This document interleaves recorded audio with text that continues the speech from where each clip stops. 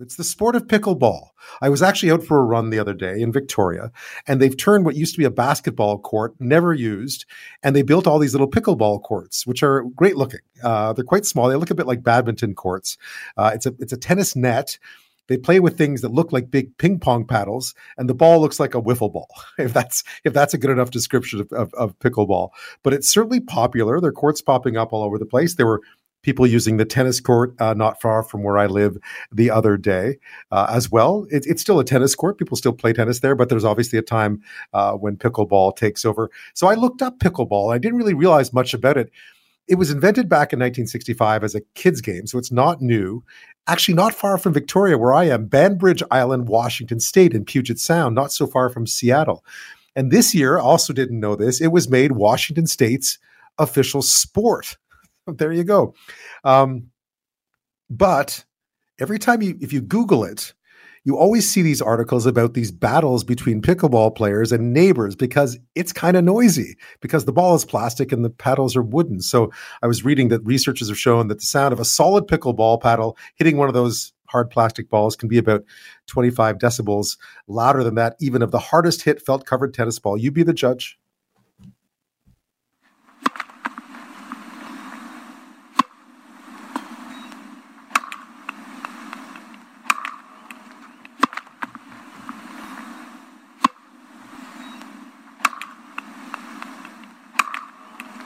Right. So I should have explained the first one there is the tennis ball. The second one there is the pickleball. But lots of people love pickleball. So there must be a solution here. Is there a happy medium between pickleball and peace? Joining me now is Walter Knecht. He's the president of Pickleball BC. Thank you so much for your time tonight. Well, thanks for having me on tonight. How can Go ahead. It's not just me, right? There's really been a real explosion in popularity of pickleball in the past little while. I see it especially this year now that everyone's allowed to get out and have fun again. Yeah, probably a big explosion happened during COVID because everybody had to get out and do something, and pickleball outside was a pretty safe thing to do. So we saw a huge increase in membership last year. Mind you, our membership has been going up at about 25 to 30% year on over the last 5 years since I became heavily involved. Yeah, that's astounding when you think of all the other sort of sports of its nature out there. The tennis has obviously been declining in popularity. At least the courts near us were never particularly full. You think of other games, lawn bowling and so on. I mean, pickleball is really an outlier in some senses when it comes to this kind of game. Why do you think it's so popular? There's a number of reasons, and some of the big ones are it's really easy to get into it. It'll take me about 5 minutes to explain to you how to play, and you'll be able to hit the ball over the net. And it'll take another 15 years for you to become good at it, mind you. But it is an easy start. It's relatively inexpensive. You can buy a new paddle for $50 if you'd like, or some guys will spend $300 on it. I realize. Sorry, go ahead.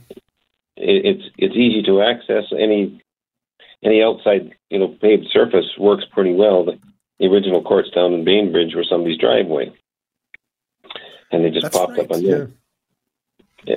There's a lot of tennis courts being repurposed or dual-purposed at the present time, and we're getting a lot of our dedicated courts, which is the best way to go. We don't really want to take away from another sport. Every sport has its place in our society, but the social aspects of pickleball, I think, are quite unique. We used to go and phone somebody to go play tennis or phone somebody to go hit the baseball around a bit. Now we go to the pickleball courts and we expect there will be 15 to 30 people there. So you don't have to organize it ahead of time. You get a fair bit of time standing around talking, exercising your brain, and then it's your turn on the courts and you get a little physical exercise. It's a big social event for a lot of people. I could give you names of about 15 couples that says they've saved our lives. We have now something in common. Or my husband's heart attack, he couldn't do some of the more strenuous things like the grouse grind, but he certainly could go out there and play pickleball. So it's is it popular for folks of all ages? Like, I mean, when I go by, I often see people, like I see younger couples, I see older folks, I see all kinds of people out there playing. It's all over. we had a guy retire. He gave me his paddles 6 months ago, and he's only 92. But we have lots of octogenarians playing. Probably the average age, I think, is in the low 60s across the country right now. We do have some 12 and 14-year-olds who are pretty good. They can certainly run a lot faster, and they got a lot more energy. And it's pretty easy. We do a fair bit of teaching in schools, right from the kindergarten up. Kindergartens don't get into too much of a serious game, but they get out there and beat the ball around a little bit, and they have a good time at it. So it's popular, probably more so with the retired crowd, because we can go out there and play at 10 o'clock on Tuesday morning. But there's lots of evening play for the people that still have to work and pay taxes. In the summertime, there's a lot of youth out. I was out this evening, and I think the young guy is 12 now. He's been playing with us. He plays with the adults. He's been playing with us for a year now. So it's not restricted to the old people anymore. You said earlier it was invented for the kids, and it was, but when you read the story, the adults soon took it over, and the kids didn't have a chance anymore. And we are working hard to get the youth back involved and into schools to teach and to make a sustainable sport for them. It's not easy to break in on some of those things, but we're working on it. When I described it earlier as sort of a combination of a whole bunch of things, that's about right. It's a tennis net. It looks a bit like a badminton court in terms of its size. It's played with paddles that look a bit like big ping ball. I mean, they're wooden, right? So how do you score? What's sort of? I don't need to. I mean, you don't need to explain it all to me, but how do you score? And I guess it doesn't involve a huge amount of running around, right? So it means that people of all ages can sort of play against each other. We can play against each other quite easy.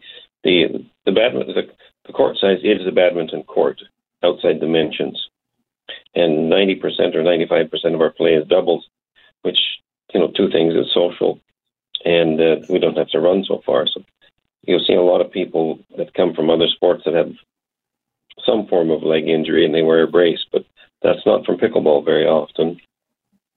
So the fact that it's a small court makes it so much better, but don't take that as it's a slow game. When we get 15 feet apart from each other and slamming the ball at 40 or 50 kilometers an hour, you've got to react pretty fast. Yeah, I was watching the World Championship. I was watching professional pickleball, and they really do bat the ball at each other. Yeah, and it's a big cat and mouse.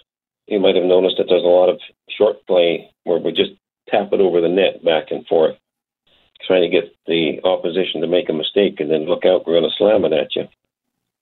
So the scoring system is one still unique, where you can only score when your team is serving, which puts a lot of drama into the thing.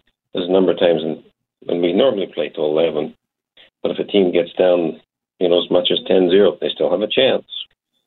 And there's many times when the tide changes, you take a timeout and momentum moves, and next thing you know, you're ahead 11-10, 12-10, and you get the W in the column. So lots of, and just the exponential growth of it, I find fascinating, because there are so few new things that really take off like that are just, sort of good old fashioned outdoor social sports. Walter, I haven't touched the elephant in the room yet, which is the noise. So we'll take a quick break and we'll get back. We'll talk to you about that when we get back. We're talking pickleball this half hour, the very popular sport these days. Walter Knecht is the president of Pickleball BC. One of the issues, of course, I'm sure you know this issue all too well, because it seems to pop up all the time, is just about the noise. It's odd that way, because every time at first I thought, okay, it happened here in the Victoria area where I am. There was sort of a story about noise and pickleball, and I thought, oh, that's, it must just be a neighborhood thing. And then I Googled it and realized there were stories from all over North America. Like the LA Times have written a big story about it. What do you make of all that? How is it? Is it as contentious as it seems to be? There are some issues there. I don't want to avoid this issue, but I'd like to just go back one comment here. I looked up our membership numbers in 2016, and we had 1,600 in the province at that time. And the end of July this year, I'm predicting 11,000 registered members. Wow. So just an example of the growth. Yeah. So that's great. Back to the volume of the pickleball game. It gets intensified by a few things. We will put as many as 8 or 10 times the number of people on a particular footprint compared to tennis, for example. When you get that many people together and not far apart, and we all basically know each other, there's a tremendous amount of trash talk going back and forth, so that gets loud. The ball, as you demonstrated prior to the segment here, is a bit loud. The paddles are usually a composite fiberglass and something material at this point. The wooden paddles are still out there, but the composite fiberglass ones perform much better for us, but they're still noisy. And the noise adds up, particularly when you get 4 or 6 courts together in an area, all going. You get 24 people out there banging back and forth. It can get a little noisy. So there has been some issues. There's been some courts shut down. There was one in Victoria, in the capital region there, where it got shut down here a few months ago. The neighbors complained. There's been some mitigation attempts made, and I know it's an issue. This conversation is timely. We are doing some testing actually next week on some of the noise issues and various balls from a half a dozen manufacturers. I think we've got 15 or 18 different paddles that we're going to run through some tests and do some sound measurements on them. I've engaged an acoustical consulting firm to help us out and get some recommendations on siting new places, on the issues that the neighbors may face and things like that. So we're trying to take a proactive stance to the concerns that neighbors have, municipal governments have, and of course the pickleball community, who does not want to lose any opportunity to play. So yeah, absolutely. I mean, I guess some of the things I've seen, obviously, there's the idea of using a different kind of ball, but I imagine that might take away from the game. You just need more space, right? I mean, really, if the sport's growing in popularity, you can't be playing on tennis courts because they weren't built for that with that in mind, right? No, you get a tennis court in every neighborhood, and they're like 50 yards or less from residences, and that's probably a bit too close for the pickleball sound, particularly when we'll put 8 times the number of people on the surface, eh? So it gets a lot of people and a lot of noise. So relocating the court is obviously a financial challenge to that. Finding space in some areas is a challenge. You get some of the smaller cities across the province where land is not as expensive as it is in either Victoria or Vancouver area, then that's not such an issue. Going inside is obviously an opportunity to sort of mitigate the noise problems, but a lot of us would really prefer to play outside. Even though the wind blows the ball around, we'd rather have that than being inside on a nice sunny day. So it's unfortunately not a simple problem to address. There is a whole bunch of stakeholders that have different perspectives on what's acceptable.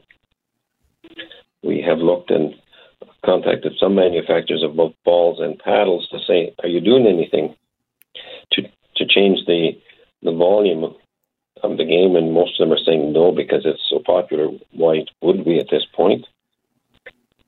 But we do know from all kinds of media coverage that there are issues, let's call them, across North America, for sure. Yeah, and I guess, one would think, though, that as it becomes more popular, that there is a solution out there. And again, I gather it's, what they did here in Victoria is they built some courts in what was a parking lot and basketball court in a park where there isn't any residences nearby. And it seems to be very popular there, too. But that doesn't really solve the problem of it's becoming increasingly popular. I guess, really, governments always talk about, from municipal all the way up, always talk about wanting to encourage people of all ages to go outside and be active. And what better way to do it than this? So one would assume that there has to be a compromise or a solution here somewhere if there's enough pressure on people to make room for pickleball out there. Yeah, and it's a big social issue, that's for sure, because the number of people that we get out is quite a bit, and it's not expensive. It's addictive in a sense where you see the same people back all the time, but there's lots of people out, and the governments have to realize that we've got to do something. And then the easiest for them is to either take us out into the country or build a building so we can control the noise in that area. But both of those are expensive options. Yeah, so absolutely. We are looking at all kinds of other. Some natural remedies, like you put space between you, you put a berm or something else, or some of the equipment is difficult to change, but again, that's in the conversation. Walter, we're running out of time. Okay. Thank you so much for your insight on this. And now I know 11,000 people from 1,600. That's a remarkable number in BC alone. Thank you so much for your time tonight, Walter Knecht. Thanks for having me. Take care.